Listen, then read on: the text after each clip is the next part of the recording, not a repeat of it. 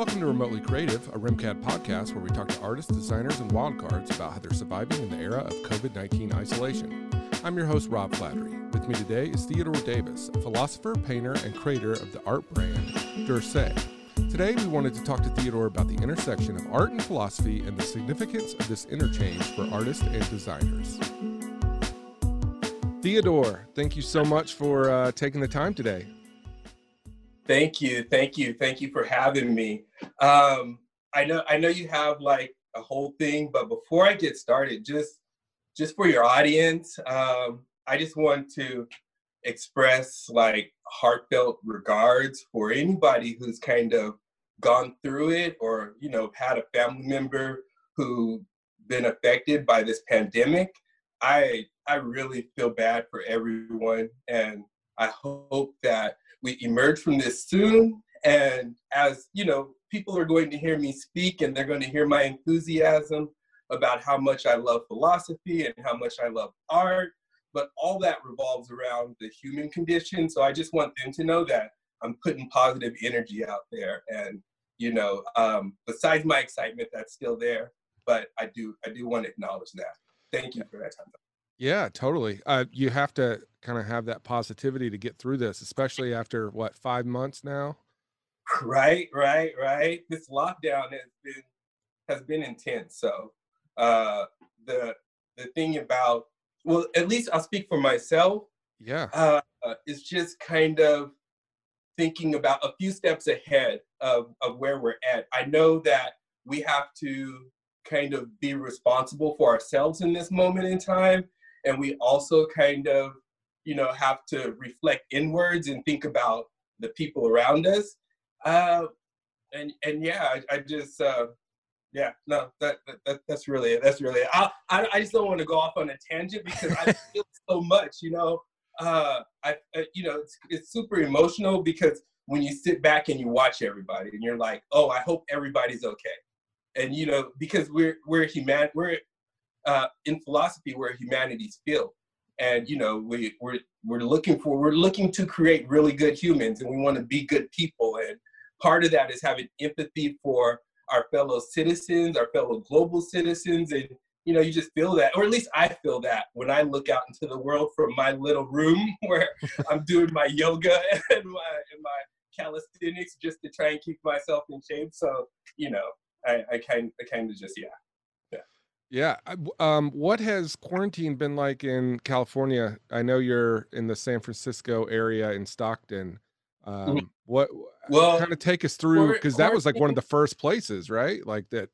Yeah, we have a really strong healthcare system in California. So you drive around, you're going to see a Kaiser, you're going to see a hospital, you're going to see something. So I feel like because of the strong healthcare system and because of the strong politicians in California, they were able to say, hey, there's a problem on the horizon. Thank you, internet. Thank you, internet. We're able to see this coming. And fortunately, there's a book for pandemics. you scroll open to page 6 and it goes like this: shut everything down, and get a grip. So our politicians, London Breed in San Francisco, the mayor of San Francisco, she closed things down right away. They moved down into Southern California, closed things out there. But I think people just got impatient. I think anxiety and impatience got to people. And, with 41 million people in 58 counties, it's kind of like, all right, it's like wrangling cats, I guess. If you have a bunch of people with anxiety and you have a bunch of people who want to get back to normal, it's tough. It's tough. And I feel like some people, kind of gave into the anxiety and to the fear, and just wanted to be normal. And science said don't do that. science was right. So yeah, and that's really my perspective on it. And I don't, being familiar with anxiety, I don't fault people for their reactions in a time of crisis. I don't fault people because the human reaction is going to be the human reaction. So But I do think that now we're 5 to 6 months into it. We should be in the adolescent phase of this catastrophe and be like, hey, all right, cool. We know how to take care of ourselves, and let's just be as helpful to humanity as possible. Yeah, I think taking care of each other, I think, is very important. Right. And Right. I hope that the 5 months everybody's been at home would kind of make them remember that, but it seems to be going the other way. But I don't know. Right. I haven't Well, run anything personally, but you know what I think? I think I haven't lost hope. I haven't lost hope yet. I think that there are good people out there with good ideas, and this is why I'm so glad to be involved in the field I'm in now, because being involved in art, and from my perspective at the intersection of art and philosophy, in aesthetics, we can bifurcate a little bit. We can talk about creativity, but we can also talk about innovation. So if we're talking about creativity, we're sitting around and we're like, okay, we're using our mental, capacities to kind of figure things out, say something interesting. However, when we talk about innovation, now we're talking about looking at systems and how we can make them more efficient, how we can make them better. yeah. And I feel like, the best practices from creative endeavors, if they put their energy into innovation, they can be leaders in this moment and help us all. If we have to live with this kind of pandemic, this environment where we're self-distancing and we're hanging out away from each other, we can start to think about innovation in a way that kind of brings us back together, because the audience is very important to the artist, right? Because without the audience, the artist is going to be a lost person. So we as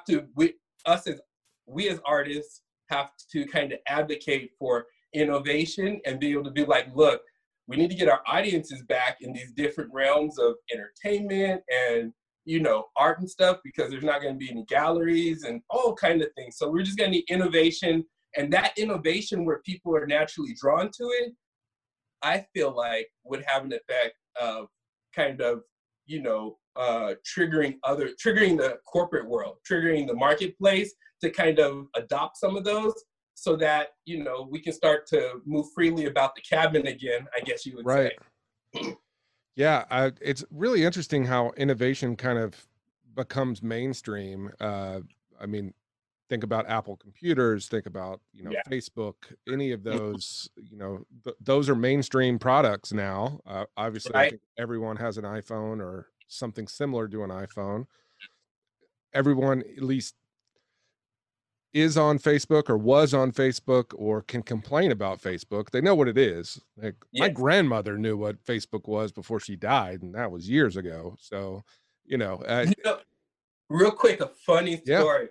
Funny story about Facebook. I was over the summer, I was in Illinois, and I was at a gas station, and at the gas station in the rack next to the register, there was a pamphlet that they were selling for $2 about how to use Facebook. But I Right? don't doubt it. Right. But that just goes to show you that even in the Midwest, reaching out and like getting people online, that's a movement. It's a whole thing. But I thought it was odd that it was a pamphlet. It's just weird because, I've never interacted with Facebook outside of a computer or cell phone. Mm-hmm. And to see it like on, being a pamphlet being sold on how to use it was kind of like, my brain kind of froze up a little bit. And it was like, oh, okay, yeah. But just funny story. Yeah, no, that's awesome. I love gas station truck stop finds. You always find some really good stuff there. So right. And great food. So I have broken many a diet at a gas station. Oh, yeah. I just feel like, you know what? This hot dog, probably not the best for me, but it was delicious. Yeah. Have you been to Texas to Buc-ee's? I've been to Texas, but I haven't been to Buc-ee's. Okay, well, next Texas, or I think I'm in Alabama now. Buc-ee's is like the golden land of truck stops. It is amazing. Oh, really? Yeah, you can look it Well, up on the internet and you'll be jealous. I mean, it's top notch, top tier. That's a pretty nice find right there. I actually like if I'm driving and I'm out and about, I will spend a good hour at a nice find like that. Just be like, what are you doing? Just living my best life in here right now. All this Yeah. stuff is amazing. Not that anybody can see it, but I have a Buc-ee's Texas keychain, state of Texas, with the Buc-ee the beaver on there, but it's also a bottle opener. Right. It's something that you have to have. You will spend way too much money in a Buc-ee's, I promise you. Right. It adds a little bit of what's that what's that called, density to the robustness of life there. There's a little bit of density. Be like, what are you doing here? I don't know. It's a little bit of everything. But so it's what are we gonna say? We can say that shows a sophisticated palate that you have. Totally. I don't know how sophisticated it is, but I got a good palate. Hey, I didn't say it was true. I just said that's what we're gonna say. Yep, let's say it.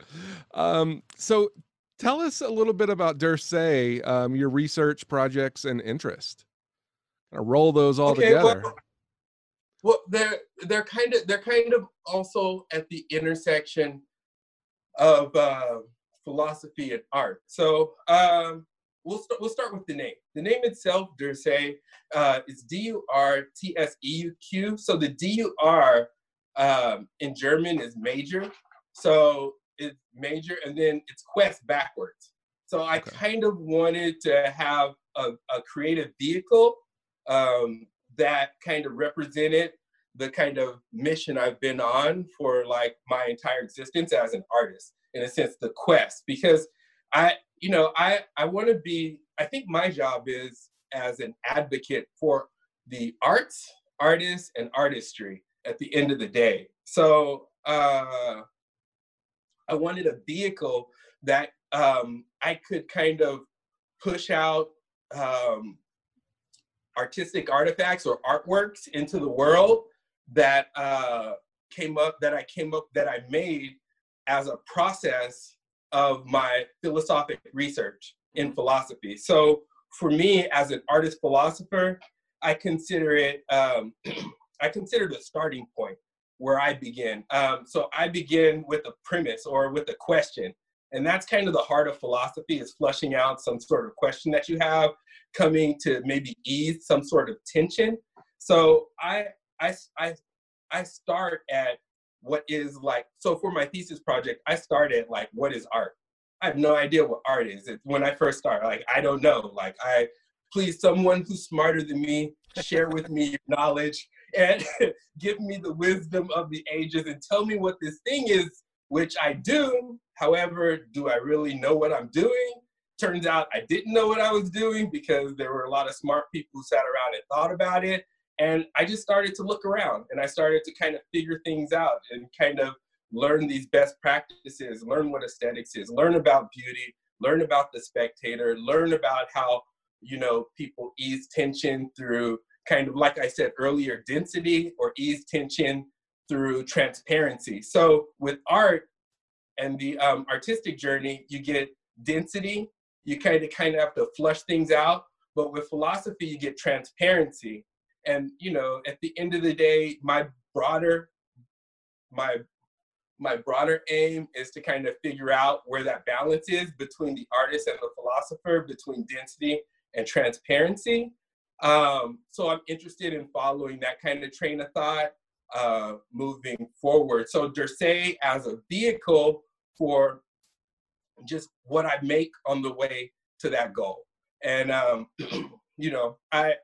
I don't have a lot of time between studies and whatnot and research work to kind of fully go at it as a small business. But, I keep it in my back pocket with the hopes that one day I'll be able to, maybe after I complete my PhD program, I'll focus mainly on kind of the maker side of what it is I do. But that vehicle, that D'Ursay is simply a vehicle for my artistic aims, and then it's grounded in my philosophical research about creativity and art and whatnot. Nice. And yeah, you mentioned your PhD program. You're starting that at IDSVA. There's Yes. a lot. There's a lot of letters. It's always a lot of letters. To be completely honest, I've been practicing saying it. Because you want to have your elevator pitch right down, and I'm just like, that getting used to your new program is always kind of the cultures change. In academia, when you switch a different program, the cultures change, your responsibilities change, and what's expected of you changes as well. So I feel you on trying to kind of get that out. But yeah, I'm super excited to be in that program. It's something that I work really hard for because, being a philosopher is one thing. Being a philosopher who's not an analytic philosopher is a whole other thing, because you have two kind of realms within philosophy. You have your analytic philosophers and your continental philosophers. Your continental philosophers are more fluid in the poetics of writing and whatnot, and bringing up that density thing again. And then the analytic philosophers are more about, unpacking things in an analytic way. It's premise, conclusion. How good is your argument? And, me, myself, trying to live in an analytic world, being a continental writer and continental leaning has been very challenging, and as far as going through academia. So holding on to my desire to really make the intersection of philosophy and art my domain of relevance and my domain of expertise, it's been tough. But like I said, getting into this PhD program where they specifically focus on that has always been the goal. And I'm super excited to be a part of that family, and looking forward to not only what I can contribute to, my cohort, my new cohort. They all seem really cool, but I'm also looking forward to kind of turning back into philosophy and, trying to see if there's a different type of work product that an artist can produce.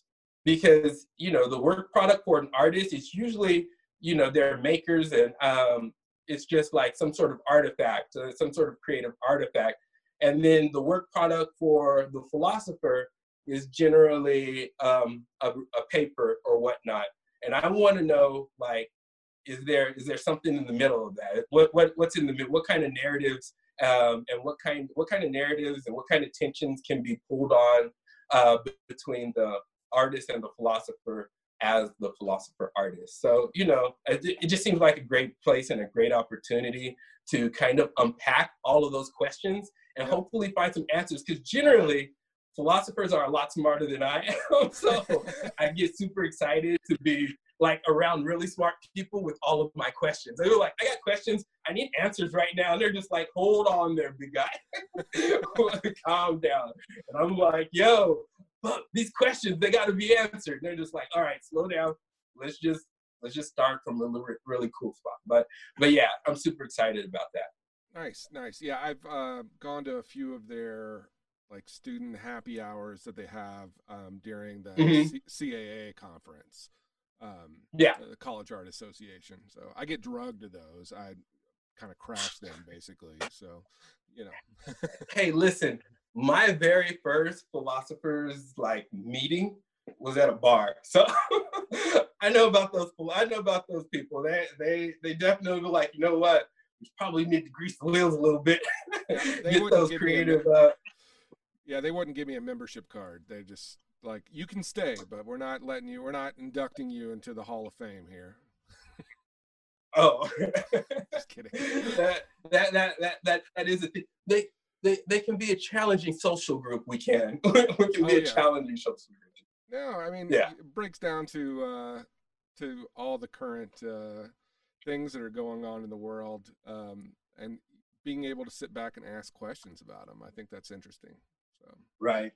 No, and Oh, go, I was gonna say that's Yeah. being the question part. I have so many questions. I have so many questions, and I'm so glad that I found a profession that like tries to answer them, because it helps me with the anxiety part. I'd be like, I got all these questions and I need answers. But it's super relaxing that it's super, I would say not relaxing, that's the wrong word, comforting that there are people out there sitting around, really smart people, thinking about the answers to all these questions. It's like, all right, cool. At least if we need them, they'll be there, but we have to be good humans and actually go get the answers. So yeah. Yeah. So you kind of touched on it a little bit with the bar thing, but what do philosophers do in their spare time? Whew. According to my Twitter feed, according to my Twitter and Instagram feed, they do a little bit of everything. Okay. Let's see.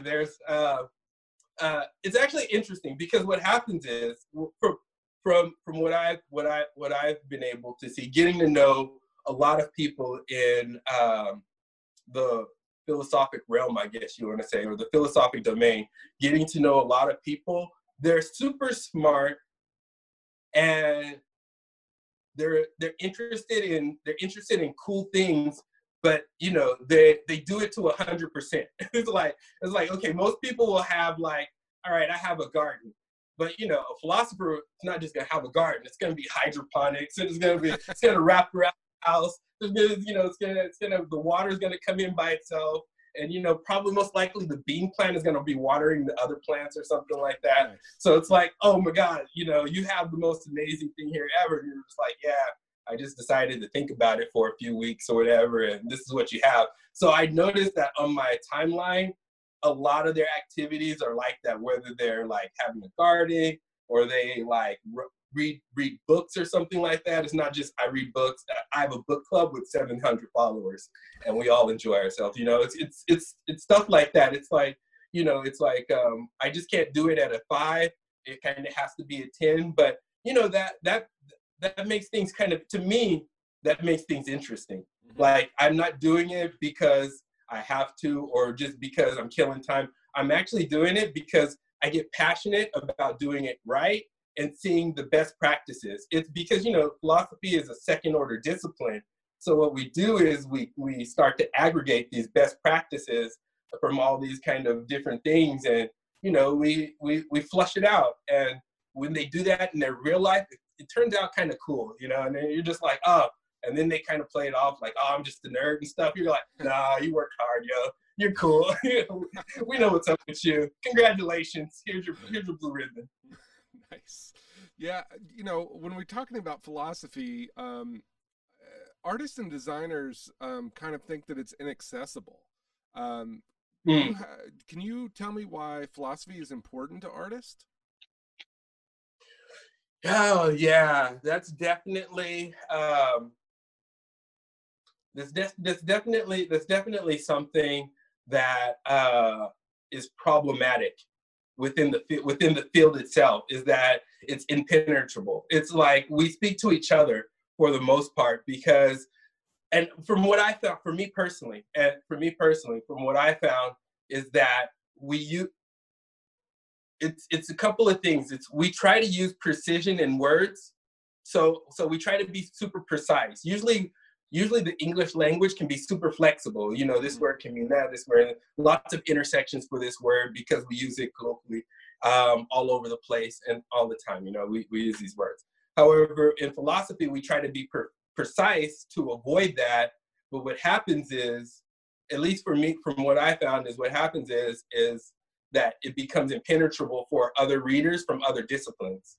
So if you come from another discipline, you can't really engage with it. And if you're an artist and you're like, you ask an artist who isn't being retrospective in the moment, what did you do that for? They might just spit something out and just tell you like, I did it because blah blah blah. But if you ask a esthetician, why did the artist do this, you're going to have a totally different explanation, correct? You're going to have like, oh, it comes from this period. There's going to be a history lesson with it. And this is why they did it, which might not cohere with the reason why the artist actually did something. So that impenetrability, that tension right there, is something that I think it happens kind of naturally in philosophy because of what we're trying to do. We're looking at arguments in philosophy. We're trying to make the I guess clearest argument possible so that we think that we can get some movement into where we want to go next. So we try to do that. But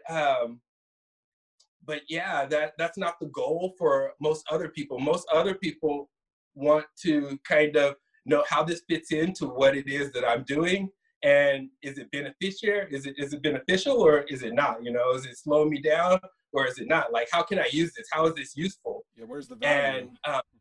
And that creates some tension there. And I think, and that's why for me, being an artist philosopher is important, because I want to be able to engage with other philosophers in their own language.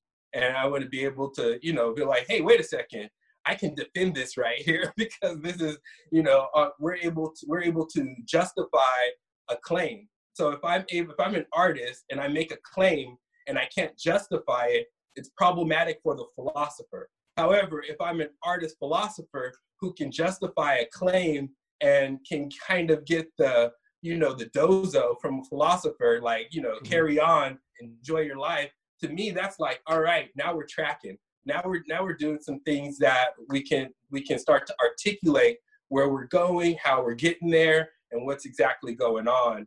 But yeah, that's definitely problematic, and it's the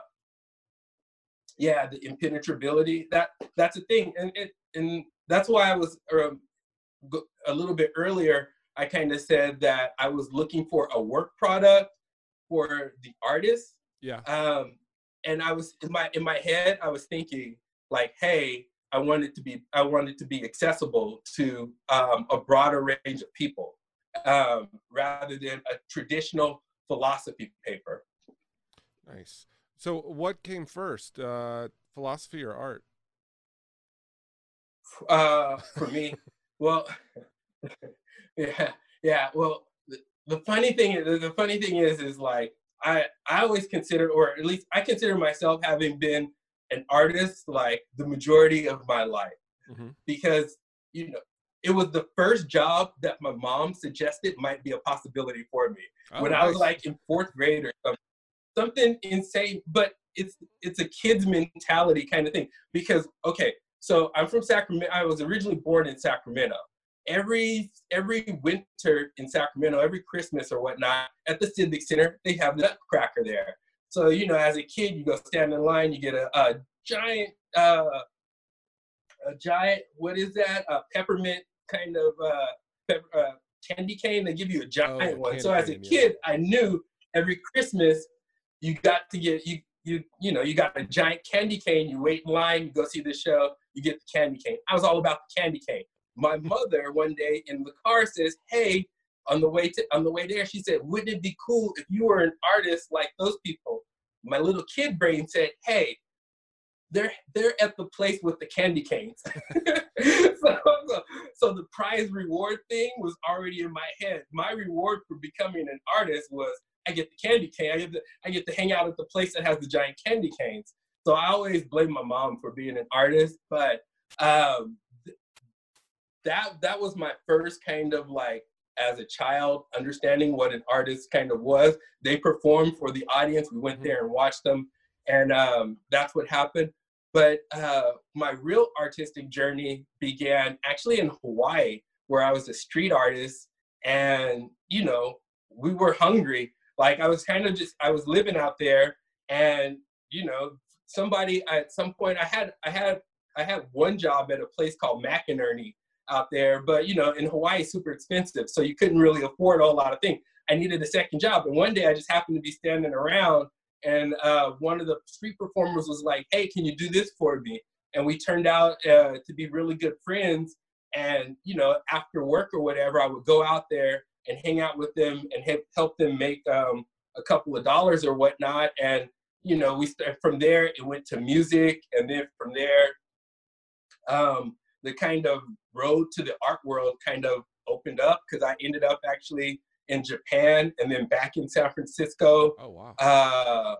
And I just kind of like fell in love with being an artist, but we were so it was so hard because there wasn't a whole lot of money, and you don't have like mentorship or anything like that. There's no real structure there to support this growing passion.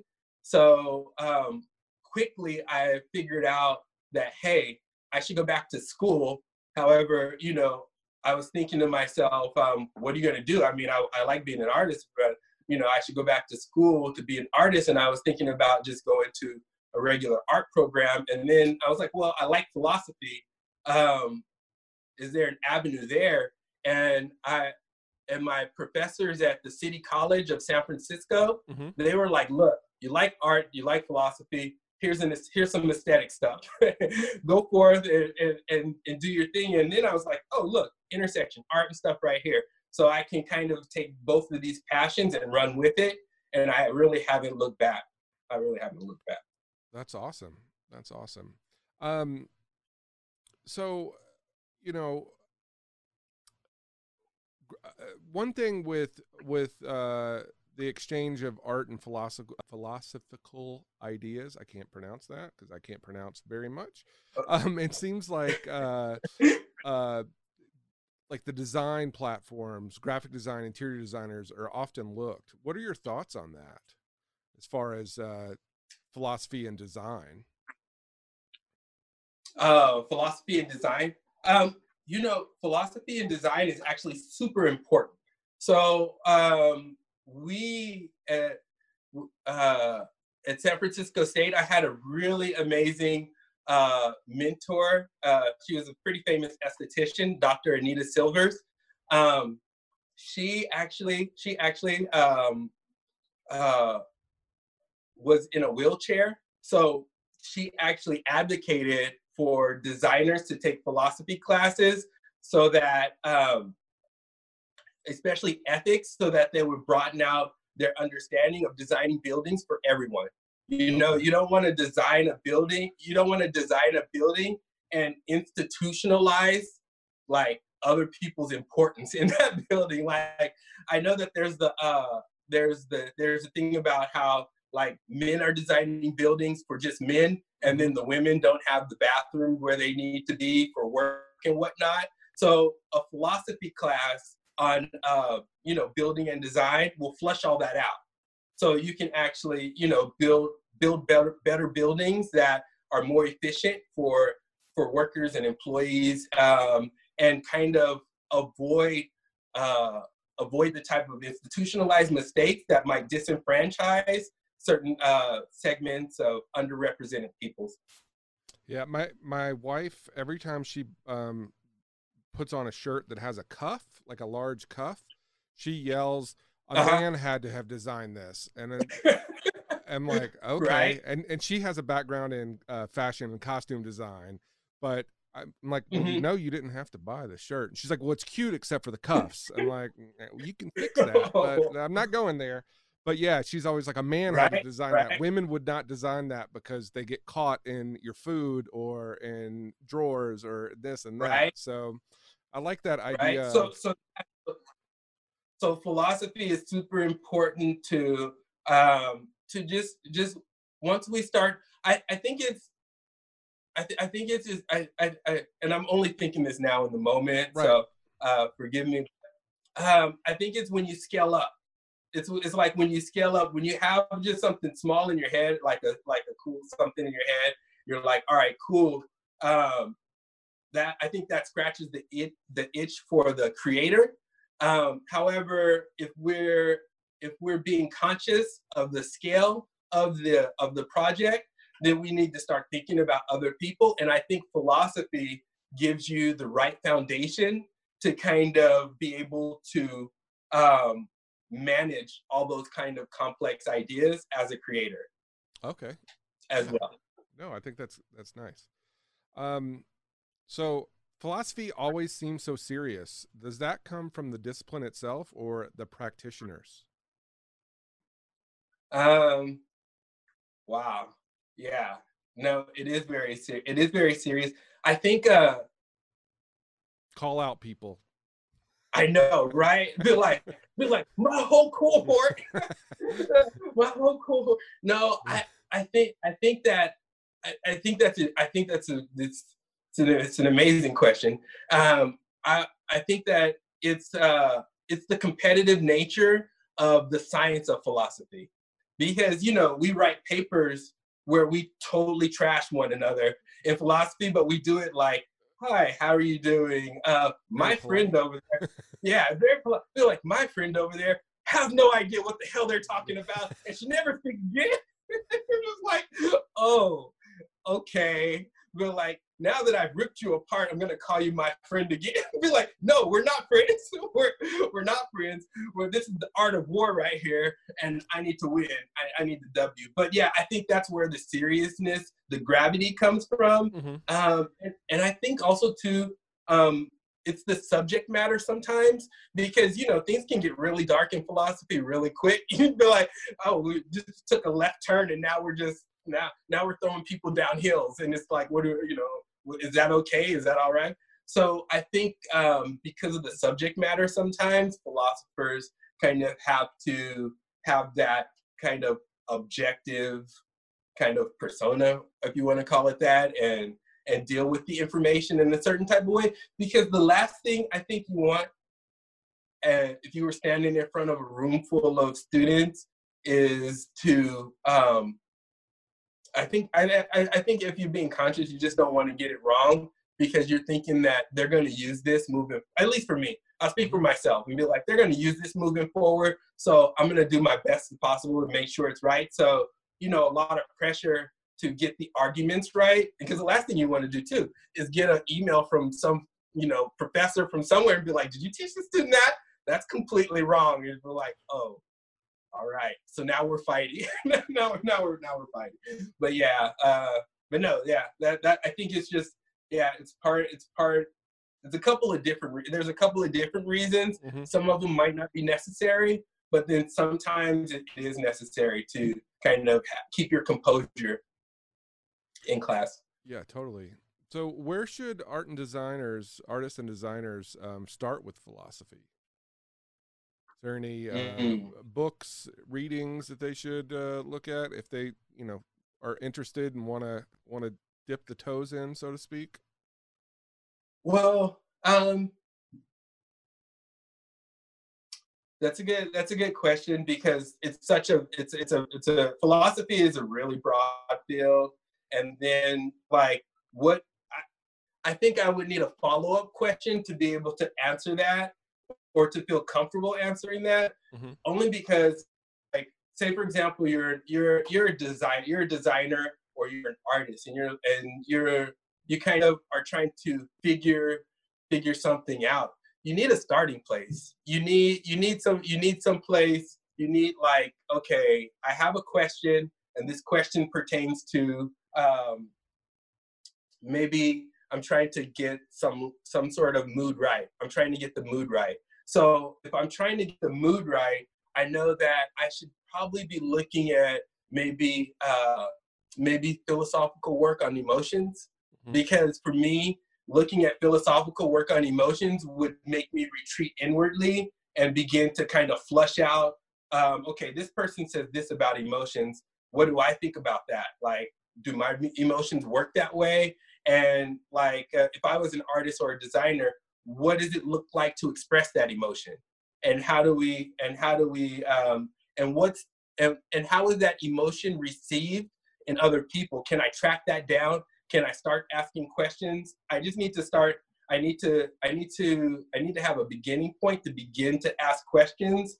Where to start for just an artist or a designer, because it also too could be the case that I work in a specific medium as an artist, and this medium doesn't necessarily translate well, or this medium's best practices aren't really understood under this lens. So that's a really hard question for me, because it's really vast. But if I just told someone where to start, if my goal was to get somebody interested in philosophy, I would direct them to, if they were a creative type, Uh-huh. I would direct them to Nietzsche, Okay.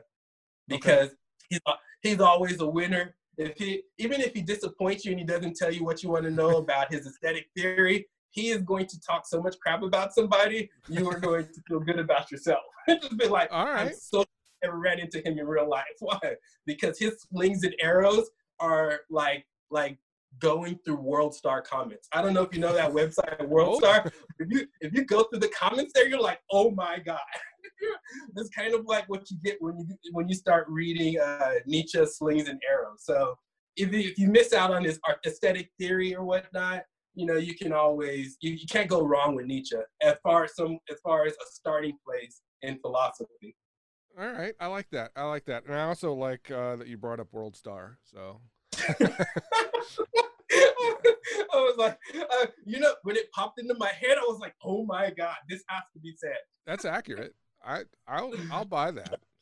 Right?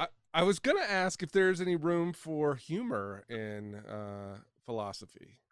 Oh yeah, the universe is hilarious. Have you seen 2020? It's. I'm hoping I'm gonna wake up and it's not gonna be real. So Right. I'm like, how fast can we get to December 31st? Just feel like, just a side note. My family text line, we've been playing 2020 pandemic bingo, and we're like, nobody has called anything yet. We're like, oh my god. But like, yeah, no one has called anything. But yeah, there's a lot of room for humor, and a lot of a lot of comedians have picked up on the philosophical kind of unpacking of the universe Mhm. and looking at it from a particular perspective, and it's kind of like amazing to me. And I mean, I don't know that comedians necessarily have a background in philosophy or whatnot, but what they're doing is, by unpacking the insanity that human nature can produce, it's really good work, because with the best comedians, I will laugh my whole behind off. So it's kind of like, there is room for humor there. And the best professors that I've had, and I've had a lot of philosophy professors, they've been funny, because if you start falling asleep in class, which happens, if I even look at a philosophy book, I will doze off. Just read the cover. Right? Just be like, yeah, just be like, what? Be like, yeah. Be like, oh my god. Be like, we're doing that? Okay, we're not. We're going to sleep right now. So yeah, injecting a little bit of humor into your kind of into your talk or whatever is highly, I don't know if it's encouraged, but it definitely is appreciated by me. So yeah. Nice. Are you familiar with the comedian Bill Hicks? The late great Bill Hicks? Bill Hicks? No, I'm not familiar with Bill Hicks. I'm gonna have to Google him later. Yeah, he died 15, 17 years ago, maybe longer than that. I don't know. Uh-huh. You should look at Hicks. I think you'd like some of his stuff, especially his later stuff. So No, I definitely check it out. I love a good tip, because it was like one of those rabbit holes. I'll start at Bill Hicks and just go like, but the cool thing about it is to like, okay, so thanks for bringing that up, actually, because that's the kind of thing I like about being, if I could be, do you remember that TV show, like with Michael Landon, Touched by an Angel? uh-huh. Do you remember the TV show? If I could have my own TV show, it would be like Touched by an Artist, and I would just go stick my nose in every artist's business all over the globe, just traveling around and just meddling where I don't belong. And they'd be like, "That's Steve Meddler." No, but with that Bill Hicks comment, what I will do, I'll tell you exactly what I'll do, because I already did it in my head. Like, what I'll do, I'll start Googling Bill Hicks, and I'll see what he had to say about comedy. And I'll and my favorite thing to find is if they said something about somebody that they like. So if there's somebody that Bill Hicks enjoyed or someone that Bill Hicks worked with quite often, I go off to that person to compare which best practices that Bill Hicks might have picked up from that person to make him successful. And then all of a sudden I have the base for a hypothesis or kind of a guess about what makes Bill Hicks really good, and what makes him someone who we like to listen to and whatnot. And I love unpacking an artist like that.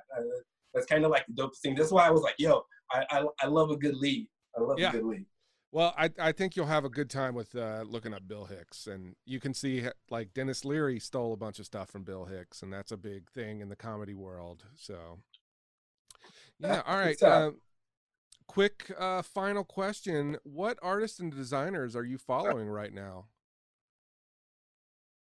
Well, the artist that I like the most right now that I'll give you is Amy Sherrill.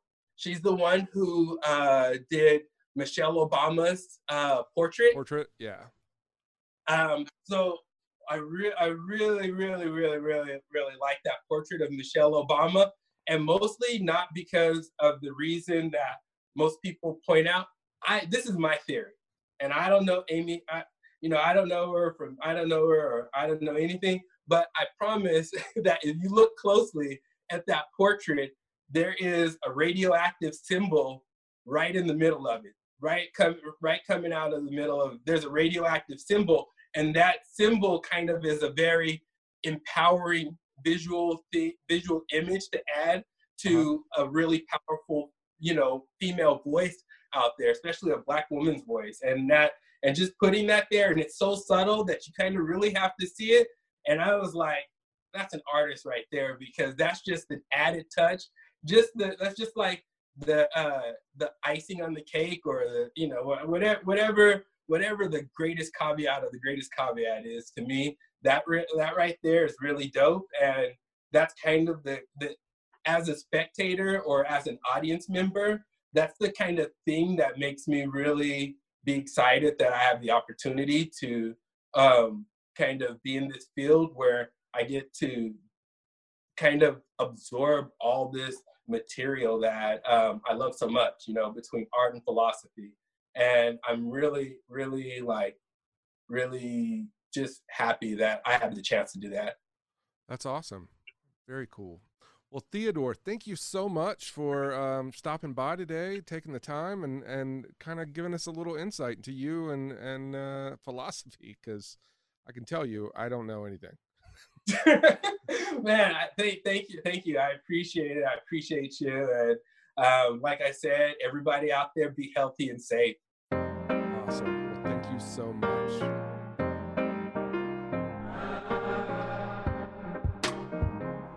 Thanks everyone for tuning in to this episode. Remember, you can find links and images from today's guest on our website, remcad.edu/remotely creative. And don't forget to submit your questions for us by emailing remotelycreative@remcad.edu. That's rmcad.edu.